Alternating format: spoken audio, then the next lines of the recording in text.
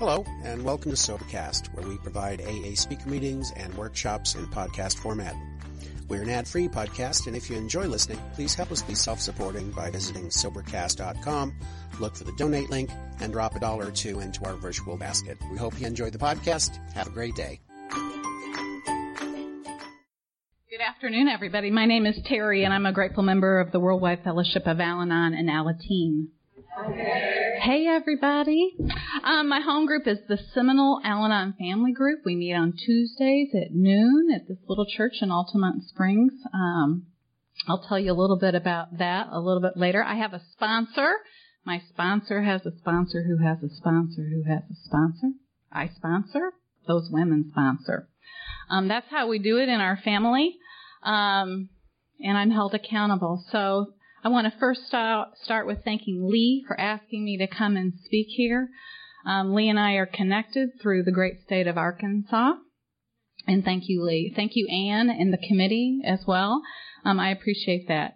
Joy and Jane, thank you so much for sharing yourselves with us. I appreciate it. You're walking miracles of this program of AA, which Al-Anon is very grateful for, and I am for the steps. Because those steps have actually saved my life, too. And I once was told by a therapist that I was seeing that it was, she was surprised I wasn't a prostitute or a drug addict. And I said, oh, okay, well, I could aspire to that, but I was trying to do things a little bit different. So this morning, I'm a very disciplined person. I wasn't when I came to Al-Anon, which would have been in July of 1989. Thank you for that. There you go. But I became disciplined very quickly by the love and guidance of a sponsor who has required me to do my readings, prayers, and meditations every morning, of which I did those this morning. In our sponsorship family, we carry a sentence or two with us throughout the day. This morning, mine is from today's Courage to Change reading, and it was very appropriate for me today since I'm sharing my story with you, because it said, my view of a situation is only the truth as seen from my tiny corner of the universe. So I'm getting ready to share with you my truth, Terry's truth. It might not match the truth of the other people that were in my family system, but it is what happened to me, and I'm honored to be here today to be able to share that with you. So, I grew up in St. Charles, Missouri, a very blue-collar kind of town. My parents had to get married. They were both students at Lindenwood College. My dad was fresh out of the Navy. My mother was had grown up in Kansas City in Lee Summit, and she was at Lindenwood College, and my dad was a Catholic. So I was raised Catholic, and it's been fun to hear our other two speakers talk about that. And so since my father was Catholic and my mother was pregnant, you know what had to happen. They had to get married. So indeed they did. And what I can tell you is that I did not have a Leave It to Beaver childhood. It was everything but that. From the minute I can remember, my mother told me that she wished I'd never been born and that I had ruined her life. Those were two messages that I heard repeatedly while I was growing up. And when you're a child and you are in that type of situation, you believe that. At least for me, I believed it. I was being told I was the problem. Therefore, I must be the problem, right? So my dad was, he worked for IBM. He was an IBM lifer. My parents ended up getting a divorce when I was in the 5th grade. I remember this as it happened last night. The memories are so vivid for me. There was fighting going on in my home, and I heard it at night like every kid does, right? You hear your parents arguing, and my parents had decided they were going to get a divorce. But I have a sister. She's 4.5 years younger than me. So what's that, put her in 1st grade? So we were brought into the living room, and we sat down on the couch, and my mother announced that she and my father were getting divorced, and she asked me who we would like to live with. Now, putting that type of responsibility on a 5th grader, not exactly fair. But that is the disease of alcoholism that was going on in our house. That is what was happening. Now, I will share with you that I was dreadfully frightened of my mother all my life. I was very, very frightened. So last night listening to your story was so awesome because your sons are growing up with a voice, right? You're in recovery and they have that voice. And I was not allowed to have a voice because everything that I said was discounted, right? And I was told it's not that way. I'll give you some examples of that. After my parents got a divorce, my mom started dating this guy who was in the Air Force, handsome Air Force guy, uniform, the whole thing. And we lived in the St. Louis area. It snows there. So it was, woke up in the morning, tons of snow everywhere. Everybody snowed in. And we had this beautiful big picture window. I looked outside and his car was still across the street, parked on the road. So my mom got up and I said, "Hey, is Rod here?" And she said, "Rod's not here." And I said, "Well, his car's right across the street." "Rod is not here. I don't know what you're talking about." Now that poor guy climbed out of a bedroom window 2 stories down to get to his car in the snow, right? And so we had this thing where in my life I began to fabricate the stories so people wouldn't know what was really going on, right? The denial with which I was living. I tried real hard in high school to fit in. I was a cheerleader. I was a member of the student body council, president of my class, but I never felt like I fit in anywhere. I was trying hard, so hard, desperately to fit in, and I just didn't. From the outside, you would have thought, she fits in. Inside, I was dying because I would come home to a person who did the best, today I know, did the absolute best that they could with what they had. I would come home and I had to cook. From the time I was 11, I began to be the parent. And my sister and I we've struggled with this for a long time. It's hard to imagine an 11-year-old as a parent, but unfortunately my sister viewed me as the parent. 11-year-olds don't do a great job parenting, I can assure you. They don't.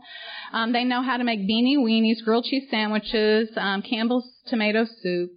I can't eat those. Well, I can eat a grilled cheese today. The other stuff, not so much. But, they walk to the grocery store to get the groceries, right? Swanson TV dinners, that was the staple. That's what I figured it out, right, as I went along on what to do. So I was doing those things, but I also had to take care of my mom when I got home. And so our freezer, was, this lovely brown freezer, and the freezer had 2 perfectly round sections for a gallon bottle of vodka. 2 gallons of vodka fit in there very nicely, very chilled. And that was all that was in our freezer was that.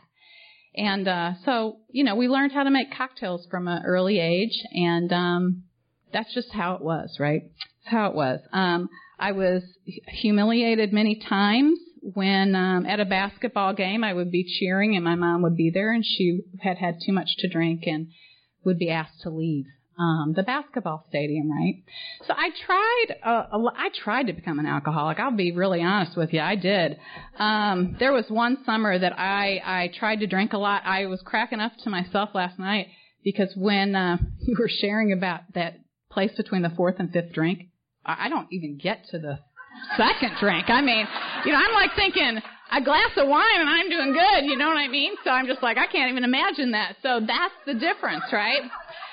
Whew. But one summer I tried really hard. I tried and tried. I thought, if I'm going to try to fit in, because by this time my sister had begun to drink and do some things as well. And so I didn't fit in at home either, right? That's kind of how I was feeling.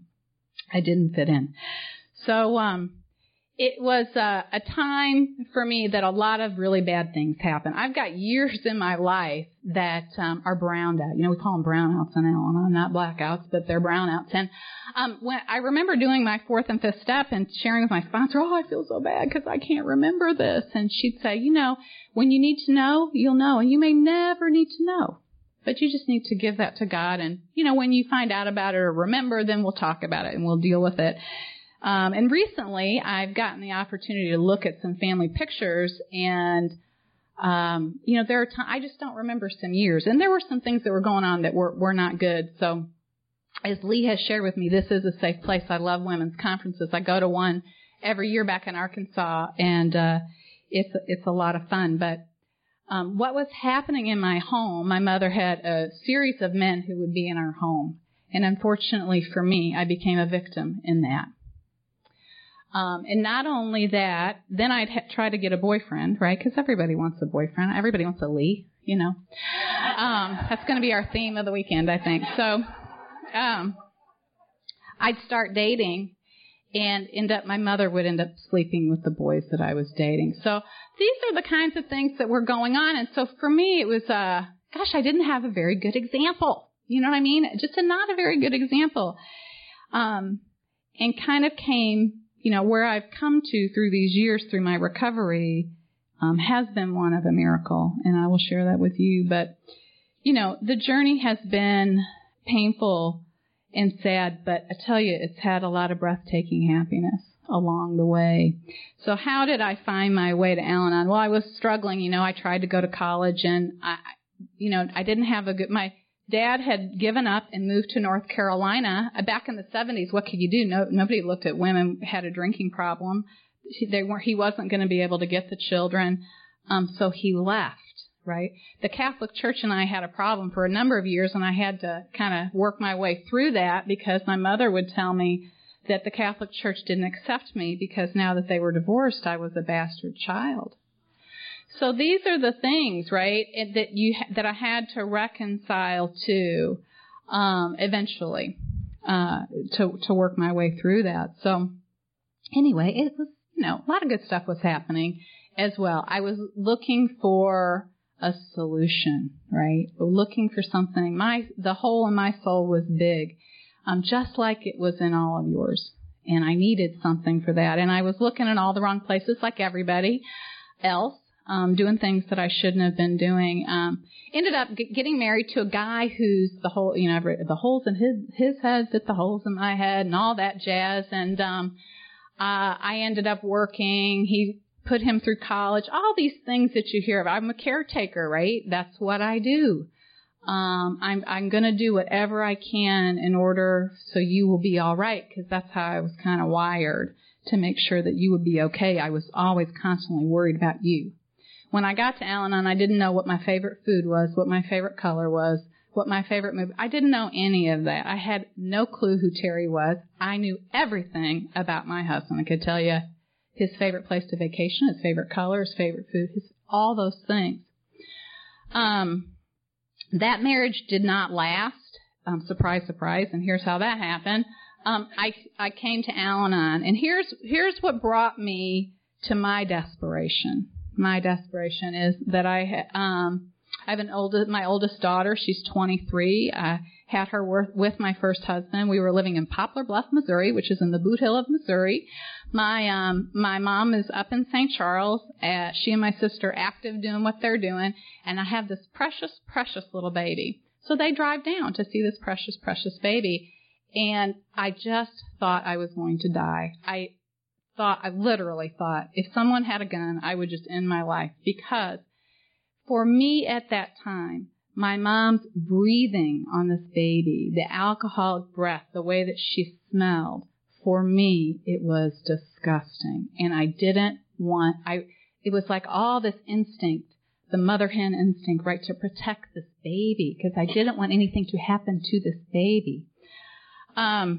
That is what I think brought me to my desperation, because I knew that there had to be a different way. What I was so fearful of was, and guns comes into play. When I was in college, I came home one weekend, because I did try to go to college, the University of Missouri, which is about halfway between Kansas City and St. Louis. And I tried to go to school there. Wasn't great about attending classes, but I did go there. And I came home one weekend, and I looked perfect. You would have thought, right? I was trying so hard. I had my little yellow knee-high socks, my plaid blue shorts, my white button-down shirt. I had long hair, big yellow bow in my head. Cute. Little sorority girl, right? And I walked into my house, and my mother had a gun on my sister. My sister was begging my mother to kill her. Now, I turned around and walked away. I don't know how I got back to the University of Missouri that weekend. I don't know, but I did. But that was just an incident, right? That was just one of many. And so I had this weird problem with guns for years. And I was worried that my mom was going to, obsessed. When we talk about obsession, and Al-Anon, my sponsor always goes like this. It's the octopus on my face.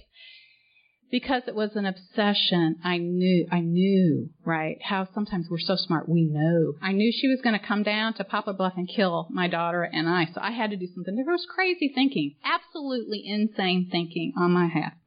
But I got some help. And this therapist led me to Al-Anon. Now, when all this was going on, my husband, we moved from Poplar Bluff to Little Rock, Arkansas. And thank you, God, I got to Little Rock, Arkansas.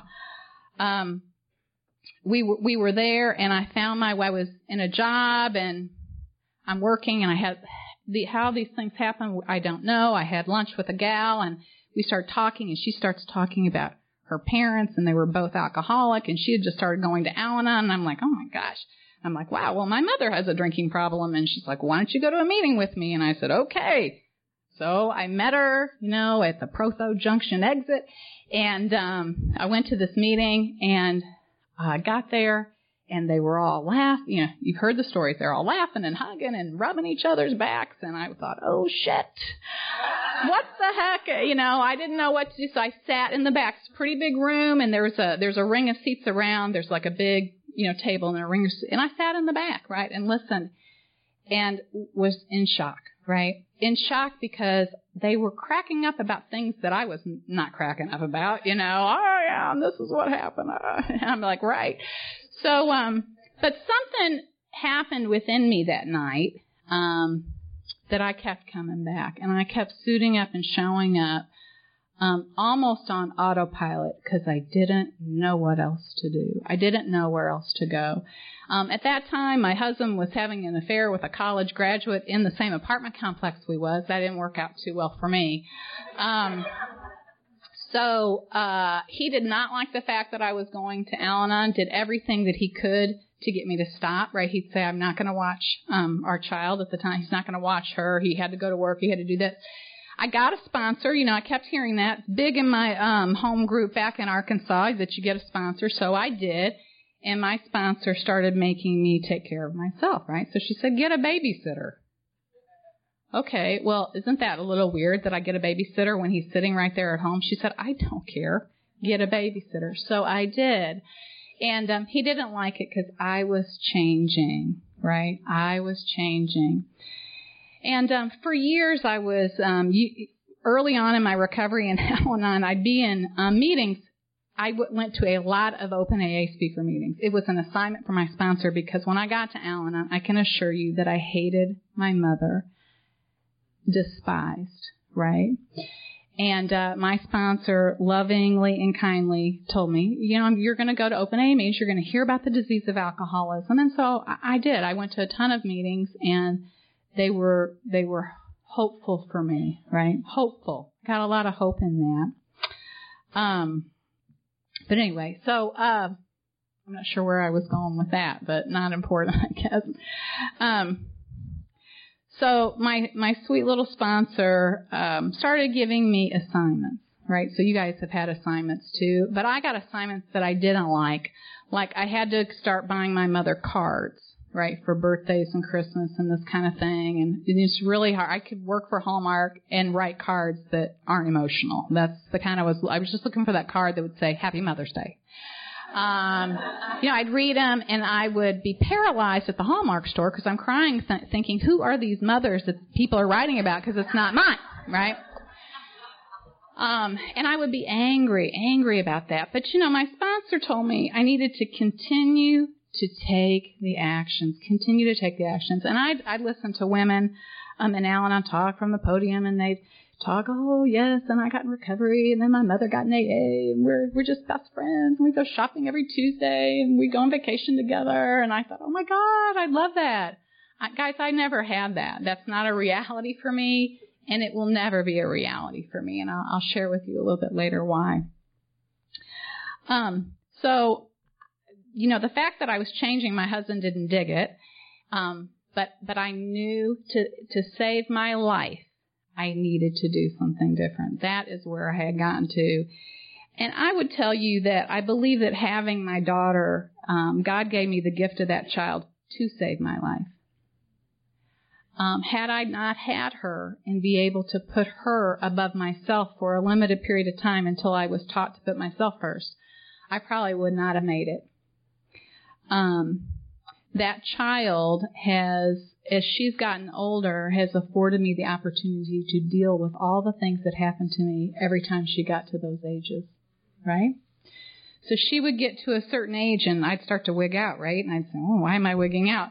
And I talked to my sponsor and we'd figure it out, right? It was because whatever had been happening to me when she is 13, right? When I was 13, when she was 13, that is why I started to identify with her ages as she was growing up.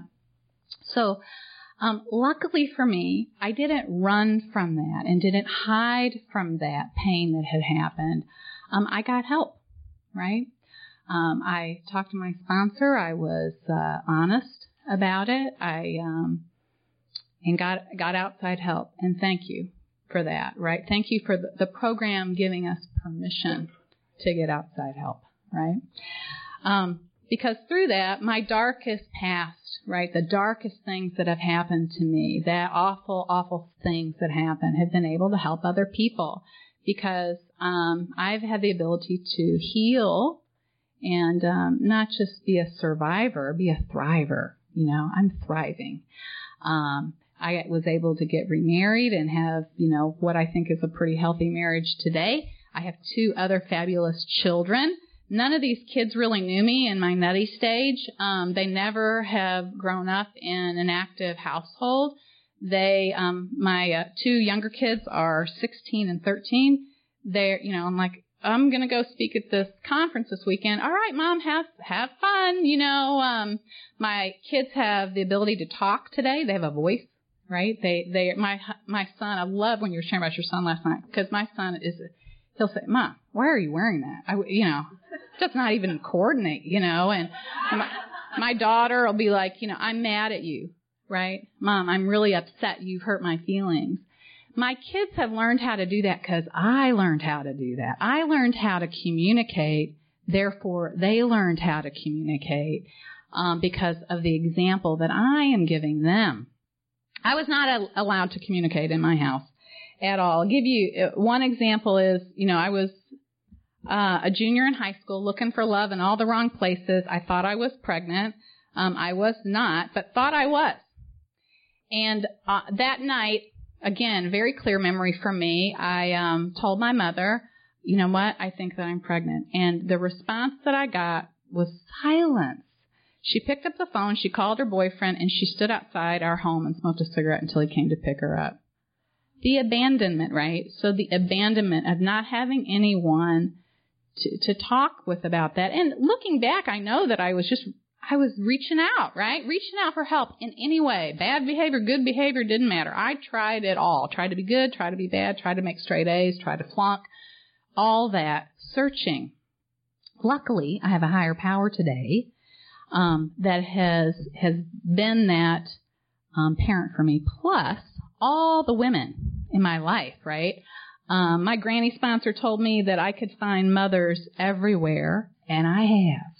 I have many mothers. My granny sponsor taught me how to make the best pie you can ever have. I learned how to cook. From her, I've learned how to do a lot of different things from a lot of different women and sought out the examples, right? Sought out good examples of people, of what to do. So,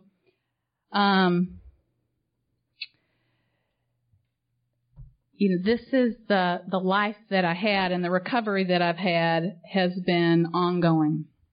So a little bit, here I am in recovery. I'm remarried, got these 2 little kids. Our oldest daughter was 12 at the time. Here I am. I'm doing all these things my sponsor's telling me to do, sending the cards, doing those things, calling my mom once a week, all those things. And it was, our oldest daughter was 12, so she's 23 now, 11 years ago. Is that right? So we're on our way from Poplar Bluff, or from Arkansas to St. Louis for a soccer game. She was in a traveling soccer tournament team thing. We're going up there. You got to love St. Louis because they have like Budweiser trucks at the soccer game at 8 a.m. It's crazy. So my mom lives up there, so I call her because we were going to plan to have dinner with her the night that we got there. And I called her in the answering machine. Her answering machine goes, "Terry, this is Mother. I don't want to see you this weekend." I mean, that was on her answering machine for anybody who would call, all right? How humiliated was I? And I was just, one more time devastated. And at one point, my sponsor and I decided that I could stop trying. She gave me permission to stop trying. And I did. And I didn't talk to my mom for over 7 years. Over 7 years, there was no communication. Now, I still sent cards. I did not call. I sent cards and I sent pictures of the children, right? Little notes, annual letters, whatever. Did that. But here's what has happened.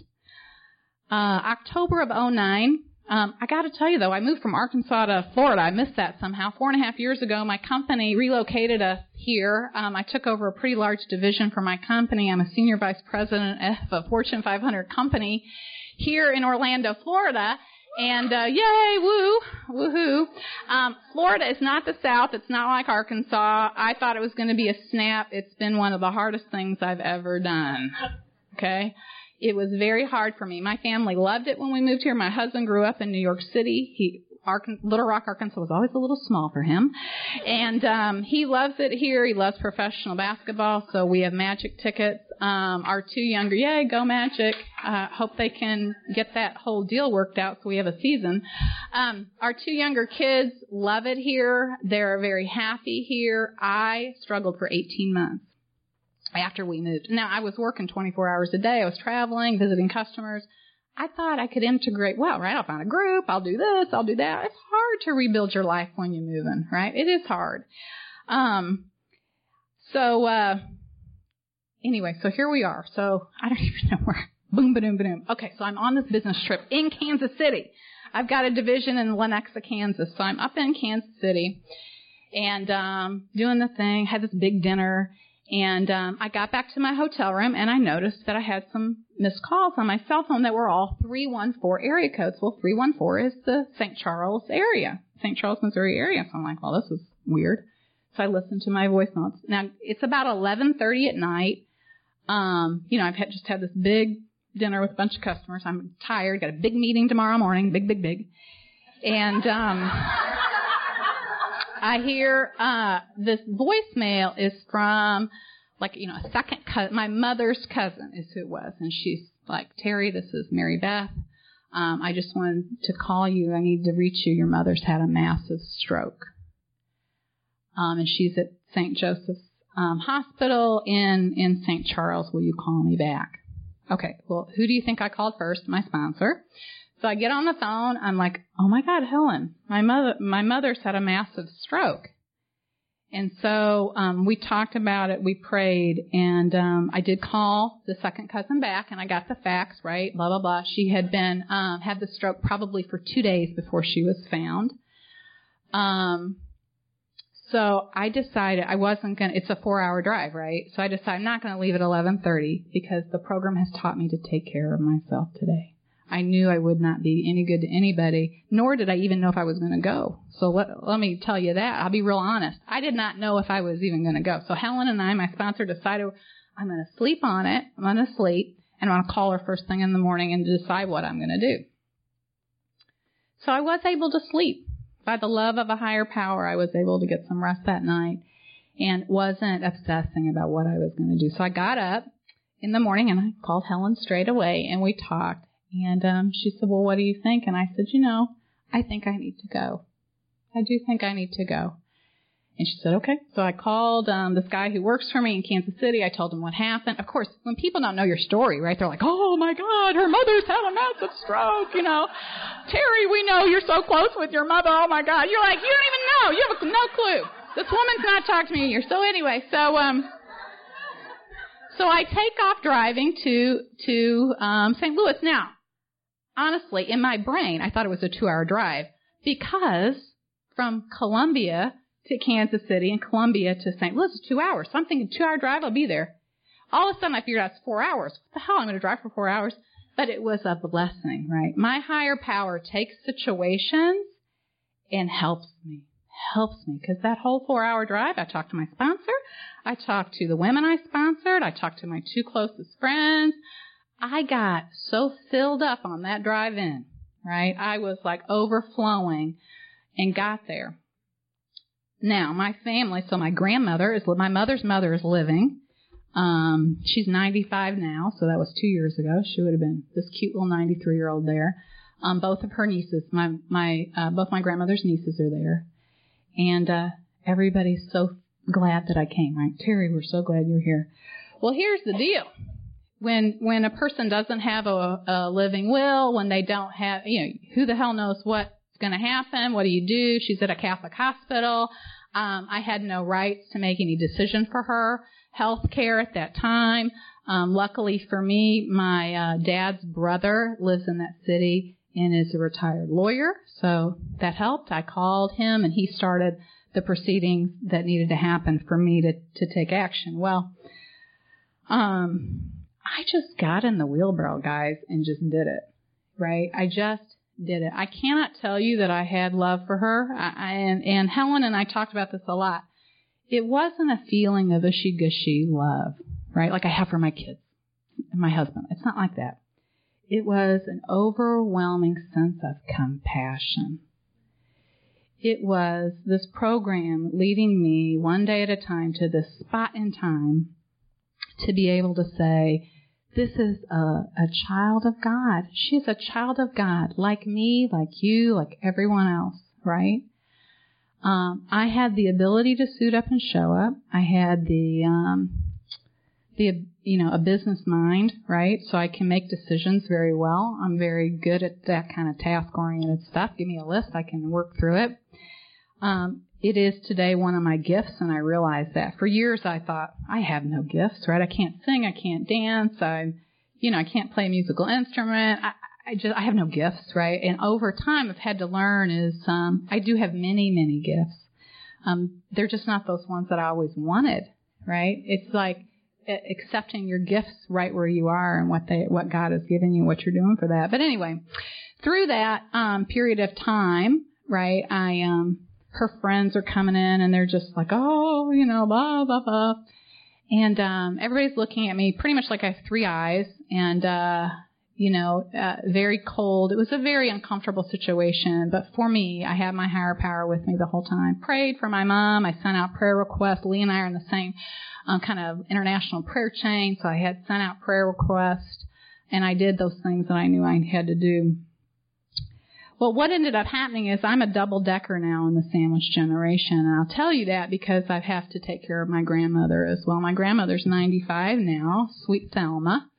Thelma actually got to Al-Anon many years ago in her early 80s. She got there. Because I just kept, I wouldn't engage with her on the phone or in person when she wanted to talk about my mom. I'd say, Grandma, I'm called to talk to you. Right? We're going to talk about you, and we're going to talk about me and my family, right? And you and Grandpa or whatever. And she struggled with that for a number of years, but finally she went to Al-Anon. It's so cute because I recently, and I'll tell you about this, I found her ODAT book.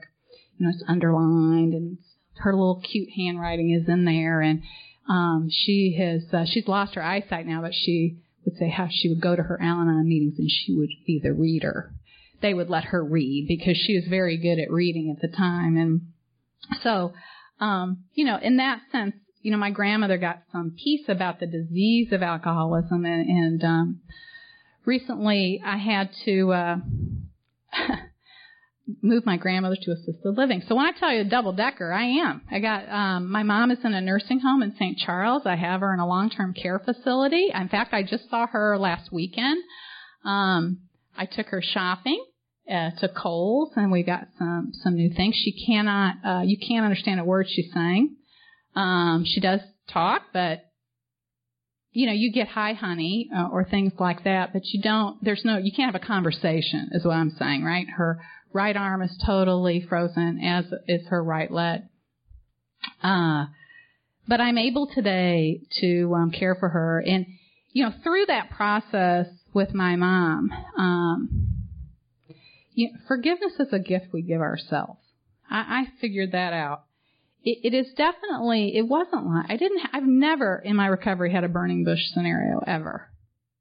My recovery has come like a race, like a marathon, I just keep going. And then you turn around and the gift is there. It's just right there. God's grace.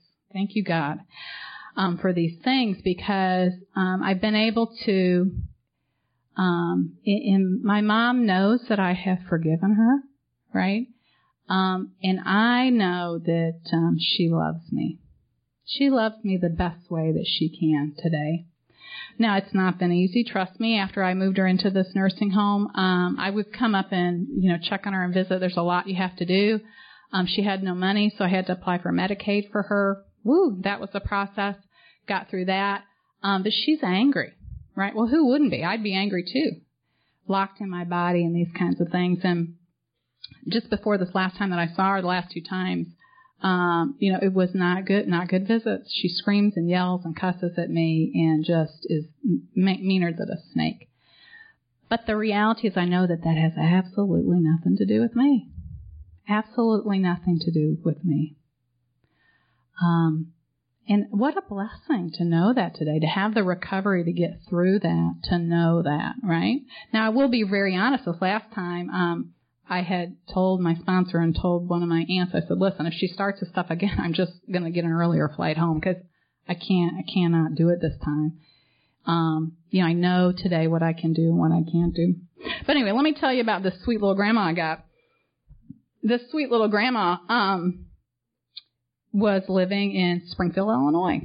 So 2 hours north of St. Louis is, little Thelma. And, so I've had to start engaging with her to help her out. And, gosh, what a blessing that this situation has happened to allow me to have this relationship with her today. She is just the sweetest person. We laugh our asses off on the phone. She is so damn funny and got such a sense of humor. But, early August, she called me 3 times on a Monday. And that's very odd, right? And I told my assistant at work, I said, listen, Thelma's called 3 times today. I said, I'm getting concerned. I may have to fly up there. So she was kind of looking at my calendar. Tuesday came, 4 phone calls. And by the 4th phone call, I said, that's it. I'm coming. So we cleared my calendar. Thank God for my husband and his willingness to be able to say, that's fine. I'll do what I need to do at home for the kids. So I flew up there and, she couldn't see a thing. Blind as a bat. Has been hiding it from everybody and lived alone. And thank God for my grandfather. He's been gone since 1981. But he had bought them into one of these retirement communities where you live in the duplex, then you can go to the assisted living and on and on. Thank you, God, for that. So I thought I was going to have to make her go, right? She got there on her own, and we, saw the unit. God has a way of working things out. There was a large unit. Of course, it has to be a large unit. Can't be a small unit. Large unit, 2 doors down from one of her best friends. It just become available. Normally, they have a waiting list of 10 people deep, but they had already called all those people. No one needed it right then. Did we want it? Amen, right? Yes, of course we want it. So that was on a Wednesday afternoon. On Thursday, I got all the furniture. Listen, I can run a project. All the furniture's moved. By Thursday, she's like, it's happening. I'm like, you're right. Come on, Thelma, it's happening. So she spent Thursday night over there, and it looked like she had lived there. I'm telling you, as an Al-Anon, I can get it done, right? You give me a job, I can get it done, right? Or I'm a taskmaster. So her place looked like she had lived there for months. Cute, all her favorite little knicky-knacks and, all that. And she's so funny. She's like, take some pictures of me. Take some pictures. Not that she can see them. She's smiling, and I'm taking the pictures, And, we're able to, love on each other, right? Love on each other. And she's so funny. She has a favorite restaurant in Springfield. I'll think of the name of it. I've been there like a dozen times in the last month. But so I took her there at the Chesapeake House. the Chesapeake House. So we went to the Chesapeake House, and, here I am cutting my grandmother's food, right? Making sure that her cod is all cut up so she can eat it. I'm getting an extra bowl of hush puppies for her because she loves hush puppies. And I'm in the moment, right? I'm not worrying about what's going to happen later, what's going to happen tomorrow, or what's happening at work, or, oh my God, what's happening at home. I'm in the moment, the precious, precious moment. And thank you, God, that I can do that today. I mean, it is my loving higher power who has taught me how to do that. And that I can walk today as a woman of dignity and grace. I did not know how to do that when I got here. I was angry. I didn't smile. I didn't laugh. I wore navy blue, black, and beige. I blended in to the background. I had to learn how to date myself. I don't know if any of y'all have had that assignment, but I definitely had to learn how to date myself. My sponsor said, you got to figure out what your favorite food is, what your favorite color is, what do you like to do? And I still joke about that. If there's something new that I want to try, I'll say, I'm going to date myself and go try whatever. So, I had to do all those things because I didn't know who Terry was. I had to find her in there. She had been lost for a long time. And, getting to know myself, what an adventure, right? You're always going to have yourself, so you better figure it out. Seriously, right? Your parents are going to leave you, your husbands, your partners are going to leave you, your kids are going to leave, your friends are not going to be around forever.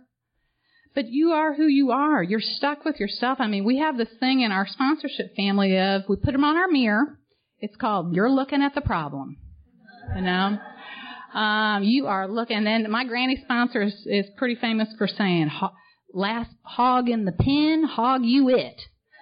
I used to think that was the stupidest damn thing I'd ever heard, but I get it. Okay. I've got to do those things. Now, turning my will and my life over to a care of a higher power was hard for me to do, but, my sponsor taught me that I needed to start with the little things, right? And you all have done this, parking spots, some little funky thing you need at the store, I don't know, whatever it is. But I remember a time in... it was, well into my recovery. My current husband's mom is a minister. He comes from a whole line of ministers, but she lives in Minneapolis, and we were there for Thanksgiving. And guess where we went the day after Thanksgiving? The Mall of America. Now, that's insanity in itself, but we went to the Mall of America. Let's go to the Mall of America. Day after Thanksgiving, and so we're driving to the Mall of America, and my husband and I, he's in the back seat, he goes, did you pray for a parking space?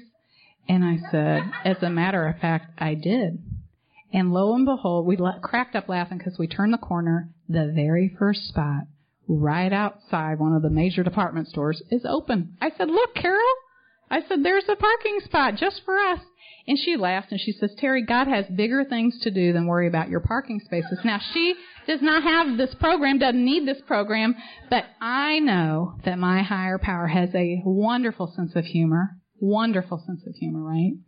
And does those magical things for me to remind me that God is in my life. I'm a penny person. When I see a penny, I know that penny is for me. When I see it on the ground, there have been times when I've been desperate and pleading for God's help, and I'll turn and there'll be a penny, right? And I know I'm okay.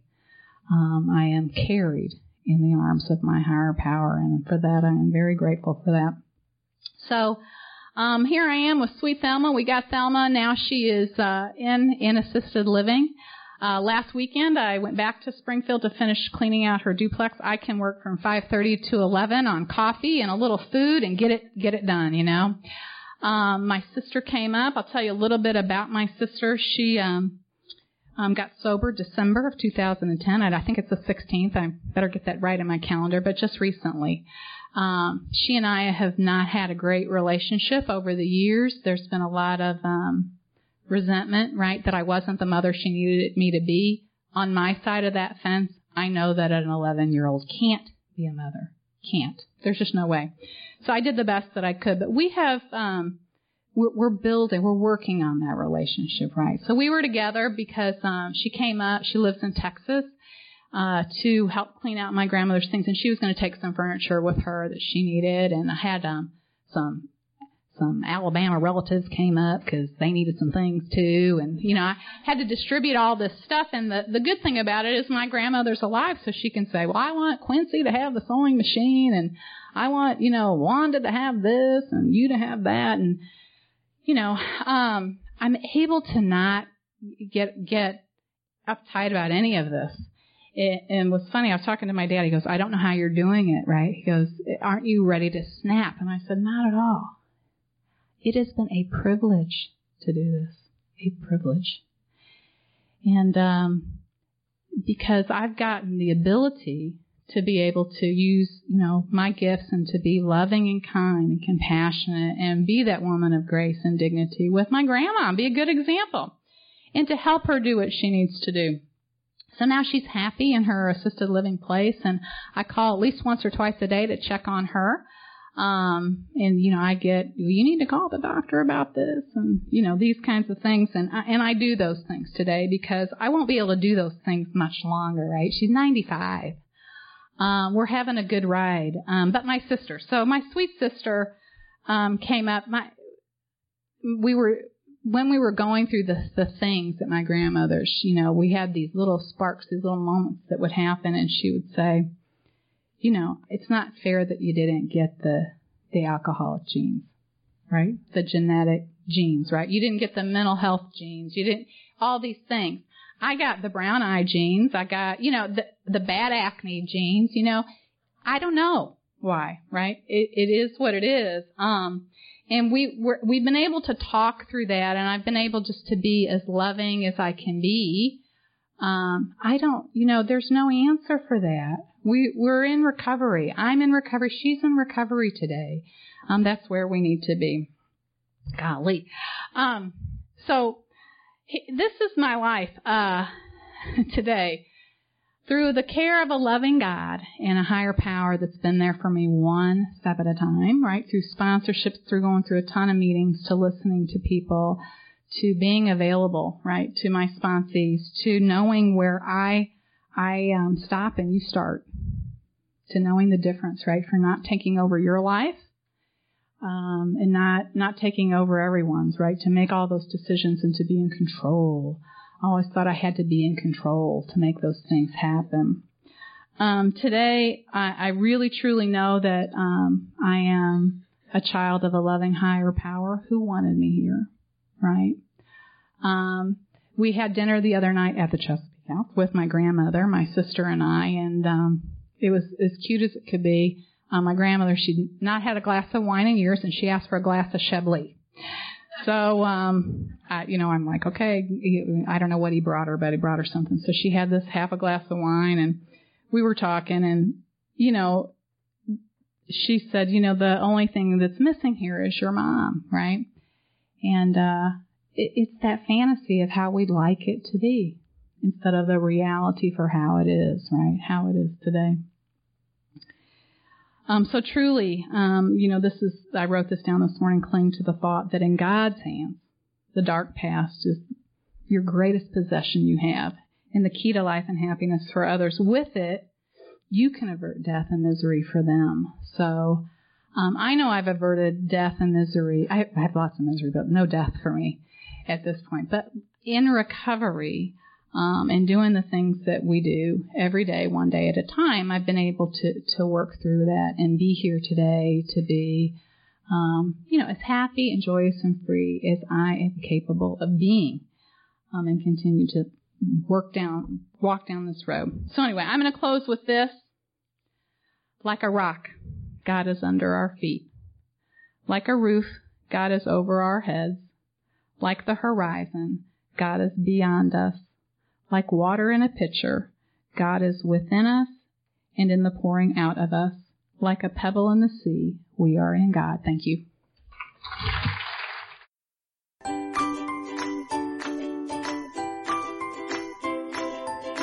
Thanks for listening. I hope you enjoyed the podcast. Sobercast is ad-free, and we'd like your help in order to keep it that way. So if you'd like to help us be self-supporting by pledging $1 or $2 a month, visit Sobercast.com and look for the donate links. Thank you very much.